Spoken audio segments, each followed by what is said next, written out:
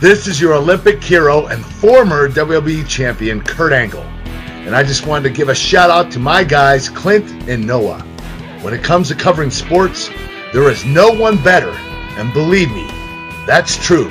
It's damn true. Get stealing, woo, wheeling, dealing, limousine riding, jet flying, son of a gun.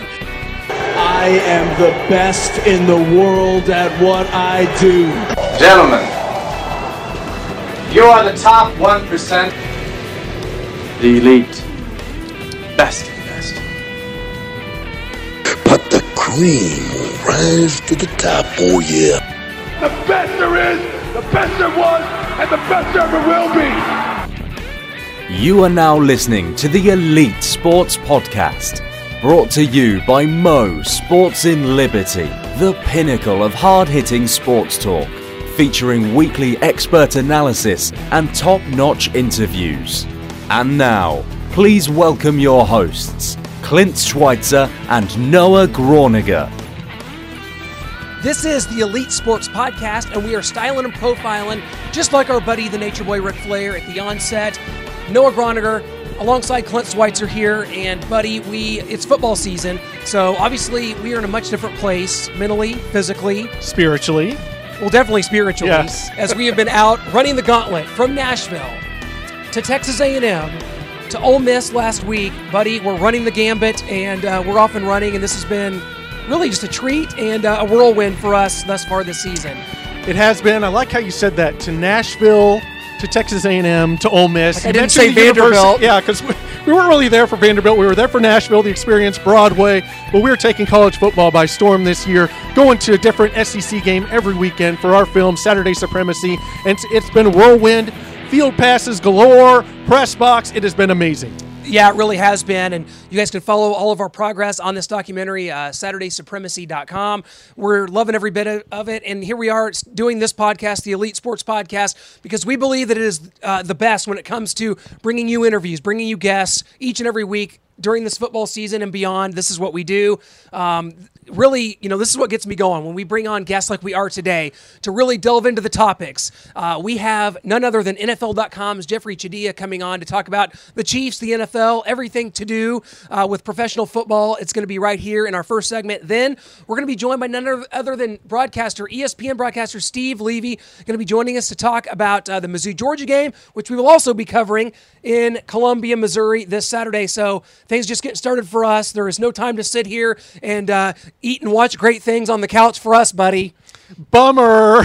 No, but it's been great out there catching all this college football. Going to be great to talk to Jeff Chadiha about everything in the NFL because we've kind of missed a little bit as we're driving home from these places on Sunday. We do have Sunday NFL Ticket. We've got the computer, the laptop open in the car, connected to a hotspot on our phone, and we are still catching the action, just not quite as great as sitting on the couch with nacho cheese dip. And it's still in HD, but we're hitting some problems going through some of those Arkansas hills and stuff. When you got to go travel around to these SEC places, a lot of times you're going through the hills of Arkansas, the hills of Tennessee, the mountains of Georgia. So it's a bit of a task when you've got Sunday Ticket. And the problem with going to so many football games is missing so many football games. Everyone's talks about what a dream it is, and out there, and it is. It's wonderful, But man, I've missed so many games as a result. But here we are. We're during the week we get to delve back into it, go back and watch the games we missed, break down all the action.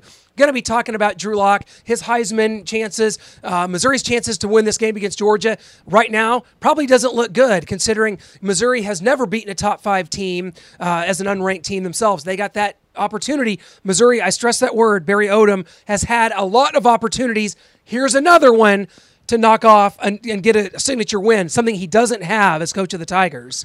I think they can do it. They've got to have these explosive plays. They can't miss on them. They've got to hit them. When Drew Lock launches that ball downfield like only he can do, he's got to hit on them. They've got to create big plays. They've got to create some turnovers on defense somehow. They're going to have to be solid and execute on special teams. It's going to have to be a 100%, almost perfect effort to knock off Georgia. They're bigger, they're stronger, they're faster, and they're more talented. But Missouri has the better quarterback, the electric quarterback, maybe a Heisman Trophy candidate and winner. We're going to have to see if Drew Lock can slay the giant that is Georgia. Yeah, Missouri only has win-win against Georgia since joining the SEC in 2012, but a couple of close games. We were at one of them in Athens a couple of years ago, 9-6. It's going to be a little different. It's not going to be 9-6 this weekend. But if it is, that doesn't say good things for Missouri. I don't want to take away from Jake Fromm because he's completing right now 80% of his passes. Granted, Georgia's, their road to hoe's on the ground. We saw what Evander Holyfield's son, Elijah Holyfield's doing, leading the team in rushing right now with 200 yards. You got DeAndre Swift, James Cook. That's where Georgia's going to make their money is on the ground. They don't have a sack yet on defense. That's going to favor Missouri. If you don't have a sack, you can't get to Drew Lock. That's going to be a problem. So I do see this as a high-scoring game. We saw Missouri have to pull one out late against Purdue, giving up. Missouri and the Kansas City Chiefs are the same team. We're going to talk to Jeff Chadiha about the Chiefs' woeful defense, giving up 1,000 yards in 2 games. We're going to also talk about the electrifying, the sensational, the jaw-dropping Patrick Mahomes, Noah, the quarterback that we've waited 34 and 33 years, respectively. Almost I'm a little 34 older in December, but we've waited this long for this quarterback, and it's come to fruition. And through 2 games, I'm dazzled. I'm in. To me, the sky's the limit, and we're going to see what Jeff thinks about the Chiefs as a possible contender in the AFC. That we are, and I don't know if we've been waiting 34 and 33 years, maybe more like 32 and 31 years, because we had Joe Montana for 2 years. I wasn't clamoring for a young quarterback at that time. I was enjoying the Montana magic, but ever since then, ever before then, I have been wanting this quarterback, dreaming about it. We could have had Dan Marino instead. Oh, we chose Todd Blackledge. Bummer. Well, here we are. The Chiefs are the talk of the NFL after going on the road and getting 2 huge wins. There's a lot of surprises. You've got the Los Angeles Rams that just look like world beaters through 2 weeks. The Tampa Bay Buccaneers, my goodness, what Ryan Fitzmagic. And we're going to talk to Chadiha about Ryan Fitzpatrick, man, and what the Tampa Bay Buccaneers have done. Surprises negatively. The Seattle Seahawks look just dreadful. The Pittsburgh Steelers, New England Patriots, the Steelers haven't won a game yet. They're 0-1-1. Man, that's tough to when you factoring in ties. Just my brain can't even wrap around They it. have the same record as the Browns. Oh my goodness! Maybe that's a surprise in a positive way. Of course, they don't have a win, but 2 near victories, one of which was a tie. That's for the Browns. That were 0-16 last year. Now they can't go 0-16. Well, 15-1 is still in play here. Well, before we get to our interview with NFL.com's Jeffrey Chadiha, we've got to tell you about our sponsors. We will catch you on the other side. Mo Sports and Liberty, your one-stop shop for authentics, apparel, and gifts. Shop Mo Sports off Cedar Avenue in Kansas City. Call 816-781-3393 or visit shopmosports.com. Mo Sports and Liberty, your one-stop shop for Mizzou, Royal, Sporting KC, authentics, apparel, and gifts.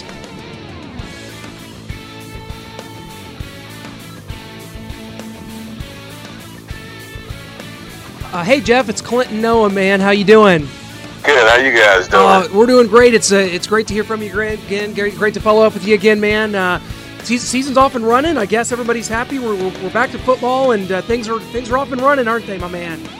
Exactly. That's exactly what's happening. It's always the first couple weeks, first month. It always seems like it's just a roller coaster going on. You just got to settle in for it now. Well, speaking of roller coasters, let's start there with the Kansas City Chiefs here. And you wrote an article after the Chiefs went over the Steelers about Patrick Mahomes, the offense, and of course the Chiefs' woeful defense. Let's start with them because through 2 weeks, I don't think anyone could have seen this coming. 10 touchdowns, no interceptions. Patrick Mahomes, the AFC Offensive Player of the week 2 weeks in a row. What are you seeing from his game through the first 2 weeks that maybe that you didn't expect, that you didn't think he would have yet, early in his career? Well, I think just the poise, the savvy, the discipline. It's interesting because there's been so much talk about that year he spent on the sidelines and waiting for his opportunity and working with Alex Smith. And you see all the physical tools, but then you also see the discipline that Alex brought to the game, the veteran experience, the sense of how to manage an offense. And so I think if you ask a lot of people about Patrick Mahomes, there was this idea that he was going to just come in here and be slinging the ball all over the place, and it was going to be, wild plays, crazy plays. And what it's really been is very, very controlled explosiveness. And I didn't see that coming at all. Well, Jeff, we've had you on the show for about 5 years now. Did you ever think there'd be a time you'd come on and not hear us complain about the quarterback? Well, I was never a big complaint. I was one of those guys who defended Alex Smith, so I always felt like he kind of got him a bun rap in the deal as far as just what he did and how he carried himself, and I've always had a lot of respect for him. But I do see, I see a lot of I see a lot of Alex in Patrick, and not just the way he plays, but just the way he carries himself. He's kind of a homebody. He talked about celebrating his birthday with his girlfriend. He was watching film and he ordered takeout. And so for a 23-year-old guy to be, the toast of the NFL right now, a lot of players, and believe me, I've seen it, even with Tom Brady, would have an entourage. He'd be out on the town. They'd be enjoying their newfound success and soaking in it. And he's really, he's his nose to the grindstone. He's in his books, and he's just trying to be better every day. Jeff, the 2017 draft saw Mitch Trubisky go number 1, followed by Patrick Mahomes. The Chiefs moved up to get him. Then, of course, Deshaun Watson goes to the Texans. Coming out, those 3 quarterbacks coming out in 2017, how would you have rated them at that point? And kind of now, here we are very early in this, but kind of where do you see them now versus what you saw them coming out, out of the draft? Well, certainly Mahomes has thrust himself into a position where he is the most talked about. But, Deshaun Watson had a really good year last year until he tore his ACL, and Trubisky is third on that list right now. If you go back to where they were, when they got drafted, it's easy to look back and say, why did Mahomes go first? But people forget that he was a very raw talent at the time. The book on him was that he was a high-risk, high-reward player, that he was going to need a year to sit. And I do think that if he had played last year, it wouldn't have been as pretty as it is now. And so he's had the benefit of sitting, having Andy Reid in his corner, having a team put a lot of weapons around him. The 2 guys had to play early last year, and that can always skew the way people think about things. But I'm not down on Mitch Trubisky at all. I always tell people that it's really easy to want to rank people or compare people, and I've always believed that every quarterback is on their own journey in the NFL. Like, they have to figure out, what's best for them, how they can win games, how they can get played to the best of their ability. And so that's what Alex Smith had to learn. You look at the start of his career, and certainly nobody would have said he would have ended up where he is now. So I'm not down on Trubisky at all. I think Patrick has shown he's got great potential, but trust me, Patrick's going to have plenty of issues as well to deal with at some point. Every quarterback in this league, good or bad, struggles at some point. Yeah, well, it looks like the Chiefs made a great decision in that trade, trading Alex Smith away to the Redskins and letting Patrick Mahomes take a lead with the Kansas City Chiefs. But the bad trade that they might have made is Marcus Peters. This defense is really struggling. You look at Eric Berry, Justin Houston, 2 of the highest paid players on the team, haven't made a play all year. At least Eric Berry has an excuse. He's injured. Justin Houston's on the field, has 2 solo tackles, 5 combined tackles, no other stat he has registered. Is it that bad? Wow. I would look at the whole unit. So to break it up like that, it sounds even worse, which is amazing. But yeah, if you had said to me they would give up 1,000 yards in the first 2 games and they would allow 65 points, they would give up more first downs than any team in the NFL, and that they would have let Phillip Rivers and Ben Roethlisberger throw for whatever 424 and 475 against them, I would have said they'd be 0-2.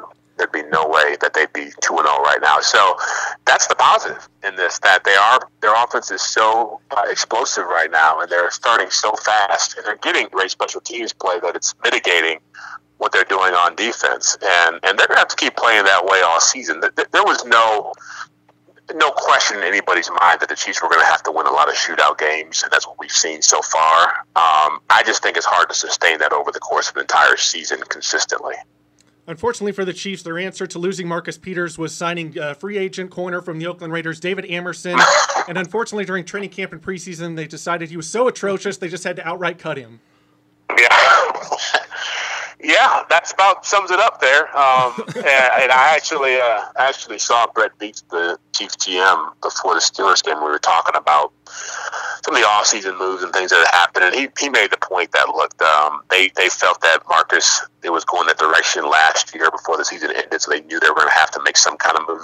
He didn't want to be here, wasn't going to re-up with them, and that had been a long fight, so they felt they had to just cut their losses. And we talked about just why they didn't make more moves in free agency and why they put the money into Sammy Watkins and Anthony Hitchens and his comeback was that, well, we were going to spend money, a lot of money, so we wanted to spend it on players that we believed in. That they didn't think the cornerback market was strong enough to invest in players. They didn't want to invest in a player like David Amerson with big money and then have it not work out. So that's sort of their strategy right now. But doesn't help right now what's on the field. They got some issues in the back end, some major issues. Well, last thing on the Chiefs, where does that put them? Obviously, this is a polarizing team right now, as polarizing as you can get in this league. Where does this put them going forward? Because obviously, you know, coming out of this 2-0 with these two tough road games, and obviously a lot of tough games to go. You got the Jaguars coming in, you got to go at New England, you got your division games, on and on. Can a team like this, what's the ceiling for a team like this? We've seen Patriots teams get to Super Bowls with 32nd, 31st, 30th ranked defenses. What's kind of the ceiling for this Chiefs team do you see going forward? Well, they're not the Patriots, that's for sure. I think they're a lot closer to the 98 Vikings, who had Randy Moss, Chris Carter, and Randall Cunningham, that whole group, and a really prolific offense that went 15-1. I don't think this team's going to go 15-1, but they had a really suspect defense, and they played a lot like this team plays, where they just would go get after you aggressively on offense, throw the ball down the field, score a ton of points. That team set the record for most points in the season at the time, and this team has the potential to do that. And they're also helped by the fact that the AFC is a really murky mess right now. Pittsburgh has a lot of issues, not to diminish what the Chiefs did against them, but that team is a train wreck right now. It's a hot mess right now. It's every time you look around, there's headlines coming out of that place. And then New England I saw them in week 1. I was at the Houston Patriots game, and they're flawed too. I mean, they have a lot of problems on offense as far as receivers go. They just traded for Josh Gordon, so that helps them out, but they're not as strong as they once were, and you saw that last week against Jacksonville. So if you had said New England and Pittsburgh were going to be flawed teams at the start of this year, I would have said, well, that gives the Chiefs a better chance to make a dent, and that's still the case for me. I still think they're a 9-17, but they could play their way into being 12-4 just because of bad competition and that offense. Well, you mentioned the Jags and the Patriots. They played. The Jaguars won. Are the Jags the best team in the AFC right now, or do we still expect the Patriots at the end of the day to be there where they always are in the AFC Championship game, winning, going to a Super Bowl, especially with the new addition of Josh Gordon? Yeah, I think if you ask me right now to say who's the best team, I would say Jacksonville. And you might make a case for them being the best team in the NFL right now because they've got a great defense.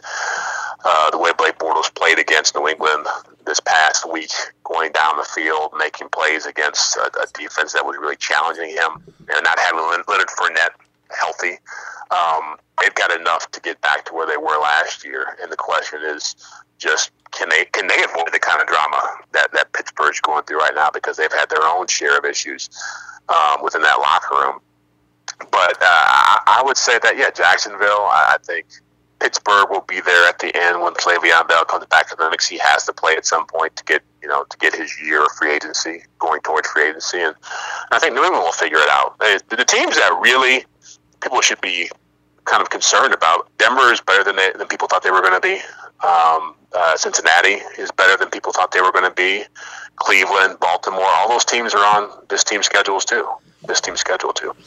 Well, Jeff, this all kind of gets me thinking about just how teams are constructed in today's NFL. And, you look at the fact that there was 84 points scored in the Super Bowl between the Eagles and Patriots. You have to go back to 2015 with that Broncos team that had such an elite defense and had Peyton Manning just handing the ball off, winning a Super Bowl that way. To me, it almost seems like that's the harder way to win now versus just, with the rules favoring the offense, with receivers that can't be touched, with quarterbacks that can't even be sacked now almost legally. What do you think about just the way that teams are constructed and how, we talk about a Chiefs team, you talked about them maybe getting 9-7, but, why not become an elite team? That team you were talking about with the Vikings was 15-1, and, with the way things are constructed, why not a team like the Chiefs coming out with an elite record here?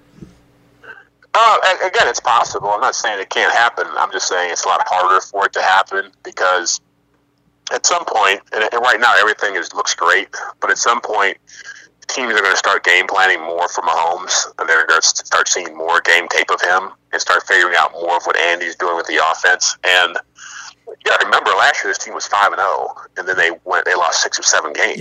Yeah. And it came out of nowhere.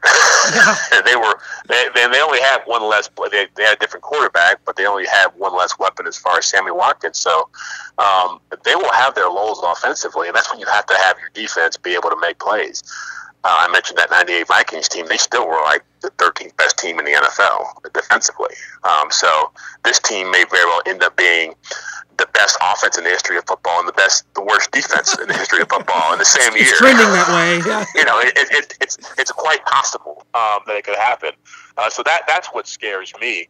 I think what the positives though defensively is that they're getting timely plays. I think just having early stops gives their offense a chance to get going. D Ford has been playing pretty well.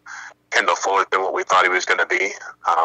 So those things are good, but they could go out this week and get beat just because their defense is that bad, and that's a hard thing to figure out. Like, they literally, as good as they've been offensively, as explosive and as impressive as they've been, they haven't made a turnover yet. That's going to happen. They might have games with somebody fumbles the ball. Actually, they had one turnover. Conley had a fumble last week. But they could have a big fumble. They've only had 2 sacks, so if they get injuries like they had last year when Mitch Morris went down and Duvernay Tardif went down. Now the line's vulnerable. Like, things happen, and so that's the thing. I think I'm a lot more optimistic about what they could be, but I still think knowing what happens over the course of a season, even when weather comes into play in November, December, that's going to affect the way they're playing football right now. Jeff, we're only 2 weeks in here, but we've already talked about one front runner for MVP and Patrick Mahomes. Let's go to the other one. Fitzmagic, Ryan Fitzpatrick with the Tampa Bay Buccaneers, having a great start to the season. But Tampa Bay, they play Pittsburgh Monday night. If that's a tight game or they win it, Jameis Winston comes back in week 4. Do they go back to him? Do they stay with Fitzmagic? What do we do here? I would assume that Dirk Cutter's been there for a couple years, and they were a very big disappointment last season. They're supposed to do a lot of big things and wound up being a 4-12 team. I can't imagine that, knowing that jobs are on the line here, that they would take a chance with Jameis Winston coming back in that lineup if Ryan Fitzpatrick has another 400-yard, 3-4 touchdown day. That place would just explode. Deshaun Jackson, Mike Evans, O.J. Howard, all those players. Because Ryan Fitzpatrick, for better or for worse, he's not your long-term answer. But just as you saw with the Vikings last year, with Case Keenum and Teddy Bridgewater, you got to ride a hot hand. And if the guy, it'd be different if they were, 2-0 and he had thrown for 250 yards one game and 225 the next, and maybe he had 3 touchdowns. But he's dominating teams, in a way that I've never expected him to do. And so they can always go back to Winston. But I would think if they beat Pittsburgh and they're 3-0 in a division that is the toughest in football, for my money, you got to keep him in there. Yeah, but once again, we're seeing a New England disciple move to a new location, try to bring the New England formula there. Matt Patricia's just having a horrible time of it. When are we going to give up on this experiment? Romeo Crennel, Eric Mangini, Josh McDaniels, I could go on and on. Yeah, people never really learn, do they?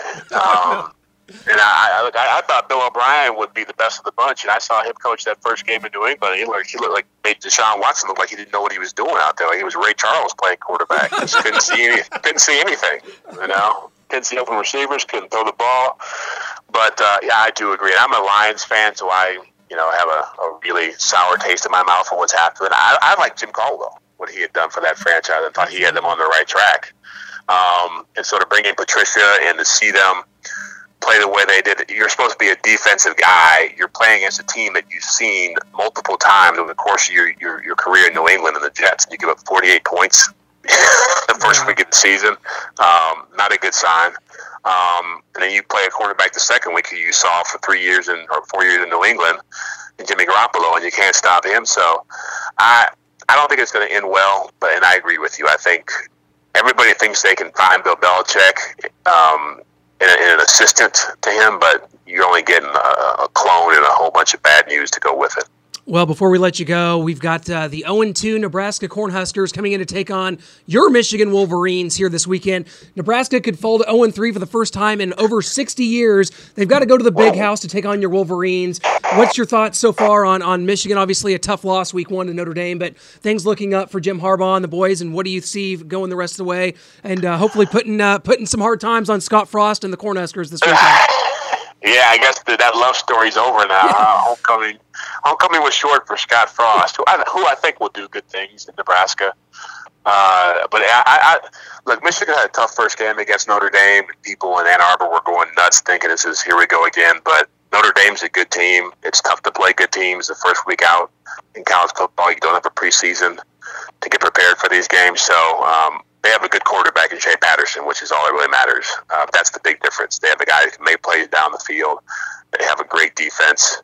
I expect they will win this game. They'll win a few more games, and they have to run this gauntlet where they'll play Wisconsin, Michigan State, Penn State, and then Ohio State at the end of the year.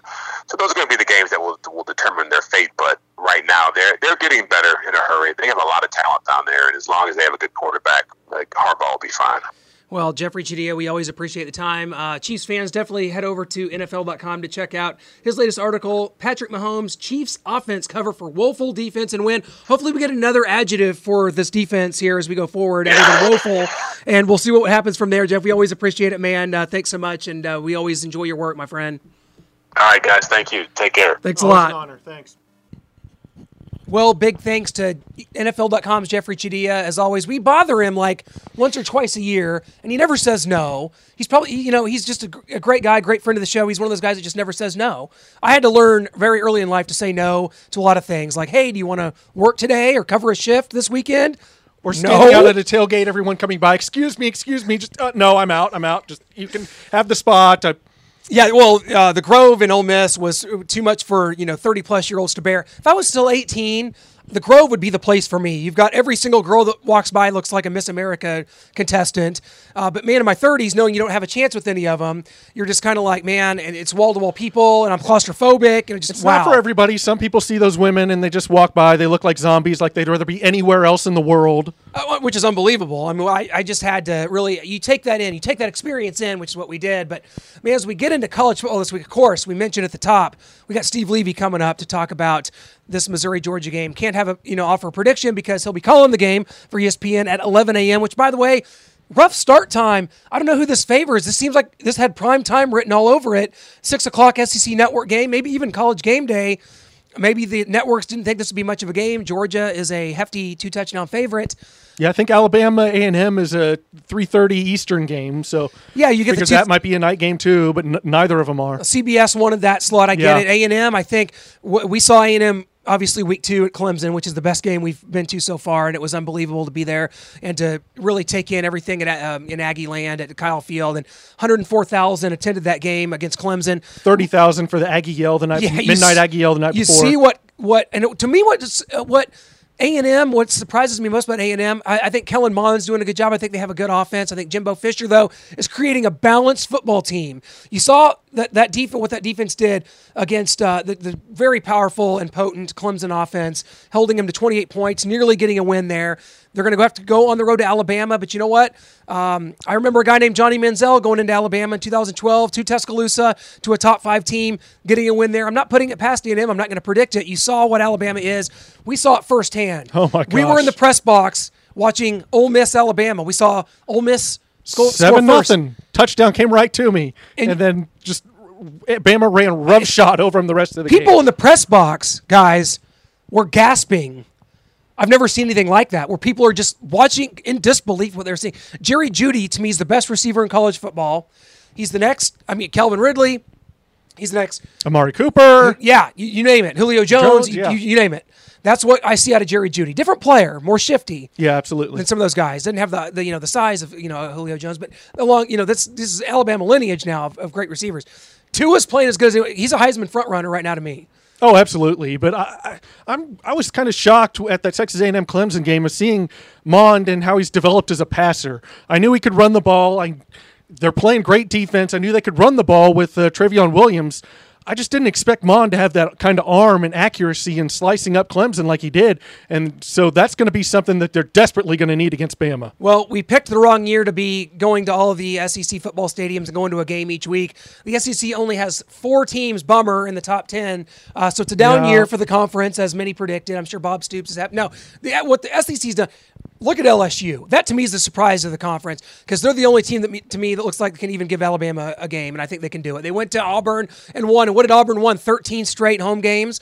LSU, Ed Orgeron. We talked to Tim Brando about this week 1, and he said, all I could say in the interview was, how's the hot seat? When's Coach O going to get fired? And he said, watch out. Caution that. Hold back.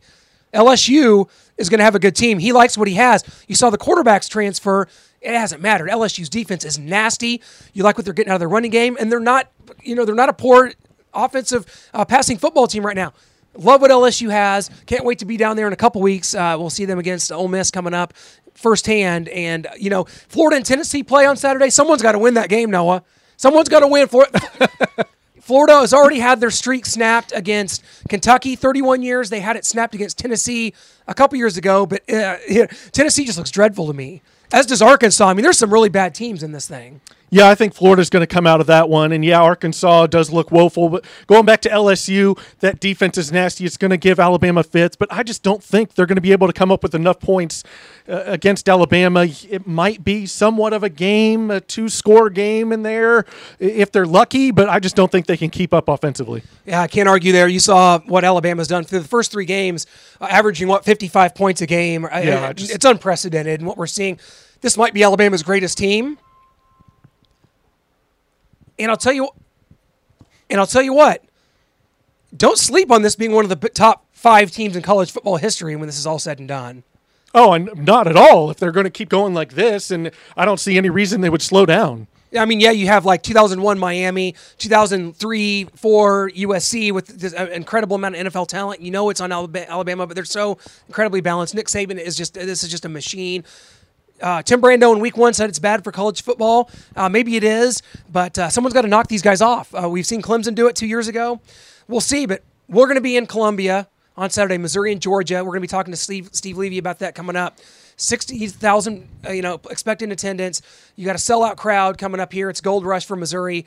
We talked about Barry Odom and the fact that he went from 4-8 to 7-5 with a 6-game winning streak. Missouri's now won 9 straight regular season games. Only 3 other teams have done that. Alabama's not one of them, believe it or not. They lost, of course, in the Iron Bowl last year. So Missouri is sitting in royal territory here. But obviously, Missouri's wins last year came over the likes of Vanderbilt, Arkansas, UConn, Idaho, and things like that. And then this year, obviously, Tennessee Martin, Purdue, and Wyoming. But this is a statement-type game. We talked about it earlier in the show.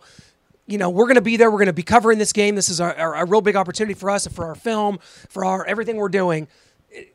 Big-time stuff going on in Columbia, Missouri. And for Missouri's sake, my goodness, you want to see them show up. Absolutely. Even if they can't win the game, at least keep it close. Make people look at Missouri in a new light and say, wow, they really took Georgia to the rails there.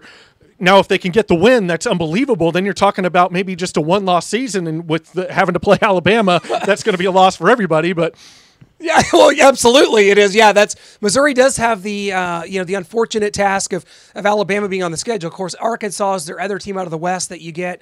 It's unfortunate for Missouri that that's the case because Georgia doesn't play Alabama, but they do play.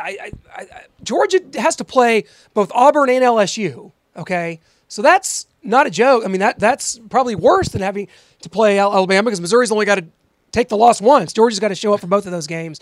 And so tides could really shift here in the East if Missouri wants to be known as the best and really second best, third best team in the East. This is a big one for them because even if Missouri gets the win, it's hard to see anyone other than Georgia being the better team. What Kirby Smart's done there, unprecedented in recruiting. The numbers he's bringing in, the quality, the talent he's bringing in is unprecedented. They have the top player in the country sitting on the bench at quarterback, Justin Fields. I love what I've seen, everything from Kirby Smart. They should have won a national title last year. They should have beat Alabama. They're on a collision course again, man. Oh, absolutely. I mean, but if Missouri can get this win and they only lose to Alabama, I don't know. Maybe there's a chance. Maybe there's a chance that they can win the East and then have to face Alabama in the SEC championship game, which I know everyone wants to do. They're looking forward to. Just get us to that SEC championship game. We can put that feather in our cap, even though we're not going to win it. Yeah, well, it's funny to talk in football. We rarely talk about things being so absolute and such a given. In this case, you're absolutely right, it is. But we want to go ahead and welcome our guest at this time. It is ESPN's Steve Levy. Steve, welcome to the show. You've got the call for the Missouri-Georgia game this weekend in Columbia. How's everything going, my friend? Good, how are you? Doing awesome. Thanks so much for joining us this morning, talking about this game. You're obviously already in Columbia. Missouri and Georgia kicks off at 11 a.m. On Saturday morning. Kind of an odd start time. A lot of people thought this might get the prime time gig, but here we are, 11 a.m., and it's going to be a big one in Columbia for sure. Yeah, I don't get to pick the start times. I can assure you I would not choose 11 a.m. either for the start time, local time. So I'm more of a night guy. I'd like to play under the lights. Actually, 3:30 is a great start time in a window, but I think for Missouri, you want to show off your school. You want to show off your football program. I don't think they want to show off the construction of that giant crane in the end zone, but you can't do anything about that until the start of next season. And here's a chance to, play the number 2 team in the country and put on a good show and show everyone just how much progress this program has made. So, I think they're going to be up against it tomorrow. There's no doubt. The Tigers will have their hands full with the Bulldogs. Georgia is just so supremely talented, really up and down the roster everywhere you look. Well, I'm sure you've gotten a chance to talk with Coach Barry Odom. 4-8 in his first year, 7-5 last year. Everybody talks about this coach needing to make a statement, get a statement win. Last year Missouri's wins came against programs that were on the decline, firing coaches. Here we go, the number 2 Georgia Bulldogs coming to town. Talk about this opportunity and what you see, and if you've had a chance to talk to Coach Barry Odom and what he sees, as far as this program going forward, and what an opportunity it is for him to get this signature win. Yeah, honestly, we haven't spoken to him yet. We go over usually Friday afternoon. We go watch some tape at the team's facility, and then we'll meet with the coaching staff, both coordinators, and Coach Odom, and hopefully get to sit down with Drew Lock. So for our conversations, they've also so far been with Georgia. We talk with Kirby Smart, obviously, and he's in a different boat, right? I mean, he's got this established program. They're a play or two away from winning the national championship a year ago in Atlanta against Alabama. So look, that's where Coach Odom and Mizzou want to be. That's where they want to get to. This opportunity is in front of them. This is why you play in the SEC. And I don't know. It's the biggest game in Columbia. And how long? I'm not sure exactly. I'm not sure how you quantify that. But the opportunity is in front of them, and they better play better defense than they did a week ago against Purdue. Those kind of eye-popping numbers the Boilermakers put up, that's not going to – you're not going to win a last-second field goal game against Georgia in that same kind of game. So I think Locke has to be near perfect. It would really be helpful if Emmanuel Hall's groin was 100%. And no turnovers. I think, as always, the turnover seems to be the big key. And a couple of years ago, they had a 1-point game here, and that was exciting, and that was fun for everyone here, even though Missouri wound up on the wrong side. I think they take a 1-point game here tomorrow as well. Steve, can you talk about Drew Lock? He's already got over 1,000 yards passing and 11 touchdowns early on in this season. At season's end, people expect him to be a Heisman candidate. Can you talk about just the opportunity he has this Saturday for his Heisman moment? Yeah, that's a great point. The Heisman thing is out there. Every week we travel someplace, and there's so many different Heisman candidates. And I've heard Locke's name mentioned, but not at the top of that list. But you're right. Here's a chance to elevate yourself, meaning Drew Lock, and to put himself on top. If he could come up with some kind of 300-yard passing game and a couple touchdowns and no picks and win the game, even if it's by point, that would go a long way towards making all the highlight shows tomorrow and opening up, I think, a lot of eyes on what's going on here in Columbia. But Locke says he's matured. I read a lot of the quotes from him. He's a different guy. He's certainly more in command. He's certainly more confident, and he's he did a little trash talking last week, which I think caught some people by surprise. But he thought that's what his team needed, and it worked. And again, they were fortunate last week to get that last second field goal for the win. But he's going to have to play near perfect football to keep Mizzou in the game against Georgia tomorrow. Well, looking at the Georgia Bulldogs, and they lost a lot of talent from the team a year ago, but have not seemed to miss a beat. You look at Jake Fromm completing over 80% of his passes. The running game with Holyfield and Swift and Cook is really going off without a hitch right now. But Georgia, have had to replace a lot on their front seven, and they haven't been able to get to the quarterback yet. What factor could that play? Georgia's secondary has a lot of talent in it, but if you can't get to the quarterback, a guy like Drew Lock could really pose a problem for this Georgia defense, couldn't it? So, yeah, but I think that is somewhat misleading. We did talk to the Georgia defensive coordinator, Mel Tucker, about that. How can this mighty Georgia team have just one sack? It was the senior DeAndre Walker had the one sack, and it came in the game against South Carolina. And he said, look, other teams are not in third and long against us, right? That just doesn't happen against Georgia. So there go those great pass rushing situations, a chance to blitz. Third and 2, you might still run in. So they don't get those looks, right? And teams love to rear back and pin their ears back and all those kinds of things, on third and long. And Georgia has not had that on defense much, those opportunities for the other team's offense. So maybe that sack number is somewhat misleading, but they had 4 picks in the top 35 in the NFL draft from a season ago. Yeah. And then they're really looking to... they've got some people who have been really patient, like that DeAndre Walker I mentioned. He had 41 games before ever starting a game. So now it's his turn. And Monty Rice is a guy, and Patrick and Jawan Taylor, they've all waited for their opportunity, and here it is. And it's funny for Missouri tomorrow. This is the big stage against Georgia. I'm not sure Georgia feels the same way going up against Missouri. That'll be reserved for when they play at LSU or against Auburn later in the season. So, maybe you catch Georgia a little off guard tomorrow, too. That's a possibility. Now, Steve, Georgia almost clipped Alabama last season, but we see what Alabama's doing to its opponents this year. Just an endless barrage that they cannot recover from, just downing opponents, crushing them into the ground. But it seems like Georgia and Alabama are on a collision course for later this season. What would be your thoughts if those two teams were to meet up down the road? We have to see, down the road what's going to happen. It's really possible this Georgia team looks very different come the end of the season. I'm not even sure. Just to tell you, talking about reloading, how much talent they have. There's a chance that Jake Fromm is not even the starting quarterback come the end of the season. They love this Justin Fields. He's a true freshman, number 1 dual-threat quarterback, number 1 overall quarterback coming in. They love the way he plays. His upside, his ceiling is off the charts, out of this planet.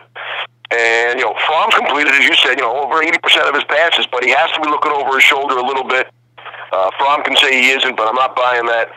And I think the season is so young, and we really have not seen Georgia tested. They have not been, they haven't had to play a 4-quarter game. Fromm's played just 7 quarters in the first 3 games. That's because they're blowing everybody out, scoring more than 40 points, and haven't allowed more than 17. So I think we still need to see where Georgia is at. I think we know where Alabama is at. But I'll tell you what, I'm sure Georgia is really tired of all those comparisons to Alabama. And the truth is, you can't do anything about it until you face them on the field. And so the next opportunity they have might be again in a playoff or national championship game. Steve, do you have any surprises or disappointments? I think when I look at the East, there's only one team ranked right now. We know what Georgia was going to be. We know what they are. But aside from that, there's a lot of teams fighting to be the second-best team in the East. Is it Missouri? We thought Florida might be better, and they lost to Kentucky. Kentucky has an opportunity this weekend against Mississippi State. But when you look at the East, we've talked about it for years. It's been down.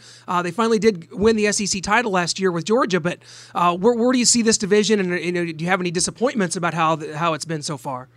It's so hard to predict, right? But again, the East is where you want to be because it is so wide open, and we're waiting, right? We're all sitting back waiting. We're waiting for someone to establish themselves as that second best team, and hey, that's what makes it fun, right? That's the reason we do this. That's the reason we watch, see the storylines develop. But no, I don't think there's been a clear-cut winner, really, or loser.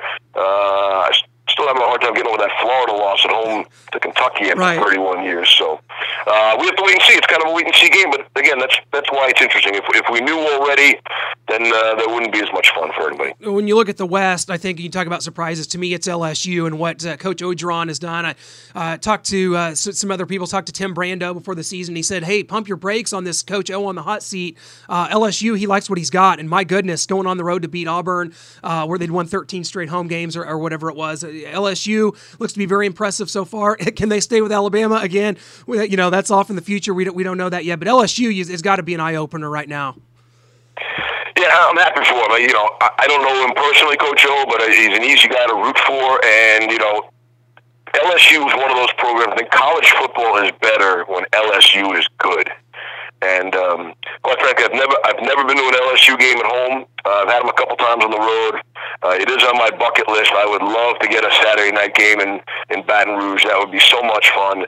And they're more fun when they're winning, and the whole country's paying attention. They got that great energy going on, and again, that's a good thing for college football. Well, I'll tell you what, Steve. 11 a.m. Of course, we'll be watching the broadcast. You and Brian Greasy just do such a great job, and Todd McShay, of course. We're gonna have to get you a wake up call though. These 11 a.m.s are tough. We're gonna have to get you a wake up call early. It's gonna be an early one, but the good news is after that, you get some time to watch some of the other games later in the night. So not a bad thing, right? That is the advantage. Try to get home and get on the couch and get a chance to watch that Pac-12 after dark game and see everything that's happened. So we get to sort of set the tone. We'll come right out of game day, and should be another unbelievable college football Saturday. There are so few of them. We really need to cherish every single one, and we're looking forward to it. Man, I couldn't agree more. I live for it every year. So, Steve, thanks so much, my friend. Have a great call, and we'll talk to you again soon, my friend. Okay, thanks for having me on, guys. Thanks a lot. Great stuff with Steve Levy talking about this Mizzou-Georgia matchup, and I agree with a lot of what he said.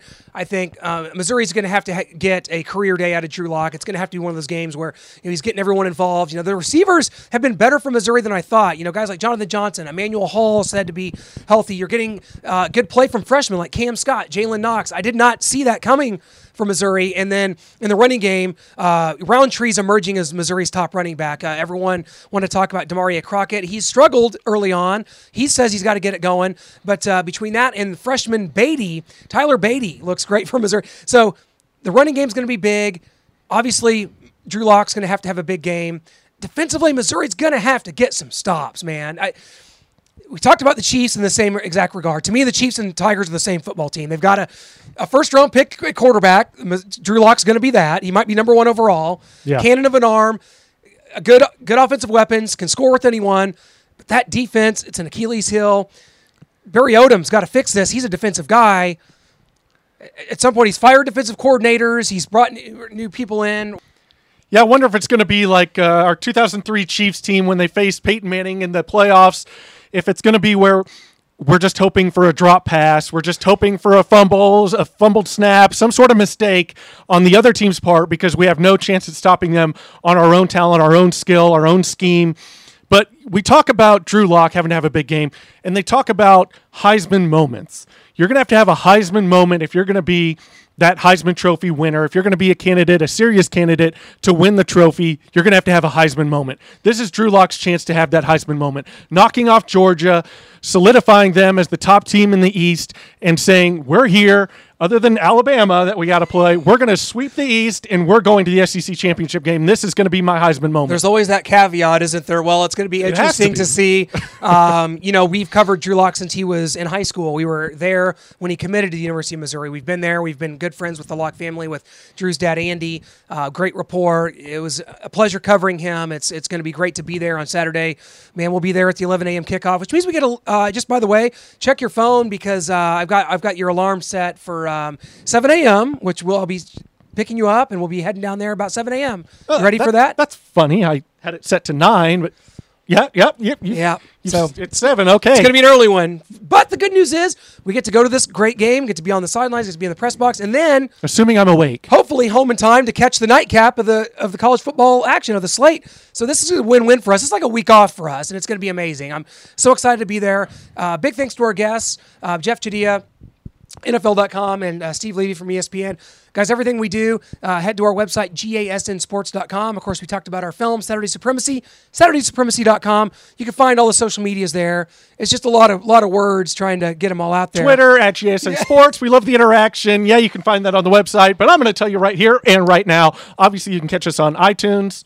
Yes, iTunes exclusively. This is an iTunes, it's now Apple Podcasts, but under the iTunes branch. Yep. Exclusive right there. If you're an Android user, download the Double Pod app, and you can get all the iTunes podcasts, including the Elite Sports Podcast. So just search it out, subscribe. We'll get you every week. Thanks so much for joining us. We will be back again next week as our travels take us down to LSU. So we're hopefully going to be meeting up with our friend Tim Brando. And Kristen, we can't forget Kristen Boudreau. Oh! Got to meet up with her. We are excited for that tailgate. Kristen Boudreau, the best Cajun food in the world. It's right down there in Baton Rouge, and we're heading down there to see you guys next weekend.